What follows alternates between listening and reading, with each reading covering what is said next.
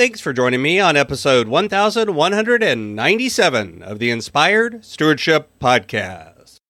I'm Dr. Debbie Silber. I challenge you to invest in yourself, invest in others, develop your influence, and impact the world by using your time, your talent, and your treasure to live out your calling. Having the ability to overcome betrayal in a healthy way is key. And one way to be inspired to do that is to listen to this, the Inspired Stewardship Podcast with my friend, Scott Mader. But outside of church, in between worship services, are you seeing them out in the world doing ministry and doing good? Are you seeing the fruit of the vineyard being good? Or are you seeing it producing nothing but wild grapes? Welcome and thank you for joining us on the Inspired Stewardship Podcast. If you truly desire to become the person who God wants you to be, then you must learn to use your time, your talent, and your treasures for your true calling. In the Inspired Stewardship Podcast, you will learn to invest in yourself, invest in others, and develop your influence so that you can impact the world. In today's Spiritual Foundation episode about investing in yourself, I talk with you about Isaiah chapter 5, verses 1 through 7. I talk about how sometimes we focus on the vineyard and not the world of wild grapes. And I share how this is a call for all of us to care for the world around us. Isaiah chapter 5, verses 1 through 7 says, "Let me sing for my beloved my love song concerning his vineyard. My beloved had a vineyard on a very fertile hill. He dug it and cleared it of stones and planted it with choice vines. He built a watchtower in the midst of it and hewed out a wine vat in it. He expected it to yield grapes, but it yielded wild grapes. And now, inhabitants of Jerusalem and people of Judea, judge between me and my vineyard. What more was there to do for my vineyard that I have not done in it? When I expected it to yield grapes, why did it yield wild grapes? And now I will tell you what I will do to my vineyard. I will remove its hedge, and it shall be devoured. I will break down its walls, and it shall be trampled down. I will make it a waste. It shall not be pruned or hoed, and it shall be overgrown with briars and thorns. I will also command the clouds that they rain no rain upon it. For the vineyard of the Lord of hosts is the house of Israel, and the people of Judea are his pleasant planting. He expected justice, but saw bloodshed, righteousness, but heard. This passage has a lot of kind of metaphorical or allegorical language in it. It's talking about what was going on in Judea at that time and how God was unpleased with it. And I think if we get past some of the language, we can understand what's going on. So first off, this idea of he expected it to yield grapes, but it yielded wild grapes is important. And the allegory of the vineyard is important. I don't know if you've ever visited a vineyard, but they tend to be very beautiful places. They have beautiful greenery. They have well-manicured lawns. They have row upon row of grapevines. They're beautiful and they're marvelous to see in many ways. Even if you're not a fan of wine, the vineyard itself is a beautiful place. And vineyards at the time of the Bible were prized possessions. They were well taken care of. They were a source of pride, a source of money.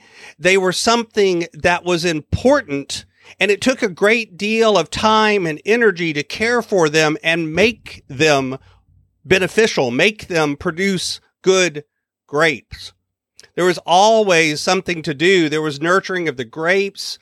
There was tending of the vineyard. There was making sure, whether it was the time that the grapes were growing or the time in between, whenever you were taking care of the fields and getting everything ready, so that everything was focused on producing grapes, fresh, whole, round, perfect grapes.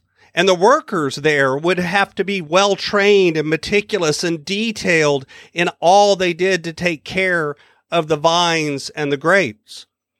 However, in this vineyard, it looks like they did that, but there were wild grapes. Now, if you've ever eaten grapes that are grown for wine production or for eating, they tend to be sweet, they tend to be juicy, they tend to be large. But if you've ever seen wild grapes, I live in Texas and we have wild Mustang grapes, and they tend to be small, they tend to be hard, and they tend to be very bitter in flavor.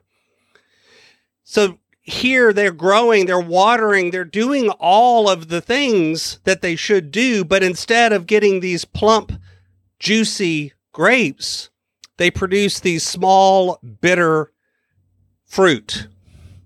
These grapes were not able to do what they were meant to do, to provide food or to provide the manufacture of wine or any of these things. At this point, we could think the vineyards of today from this passage are oftentimes the church buildings that we have. These large churches with beautiful sanctuaries, lighting, technology, a cafe out in the narthex area or the outside lobby area, very well cared for, visually breathtaking. And yet sometimes when we look outside of those walls and we look to the world, we notice oppression, we notice healthcare problems, racism, immigration discrimination, ageism, misogyny, xenophobia, nationalism. We notice people fighting and shouting and yelling at each other at the top of their lungs. So with beautiful vineyards in the midst of the world, we're still seeing wild grapes outside of the vineyard.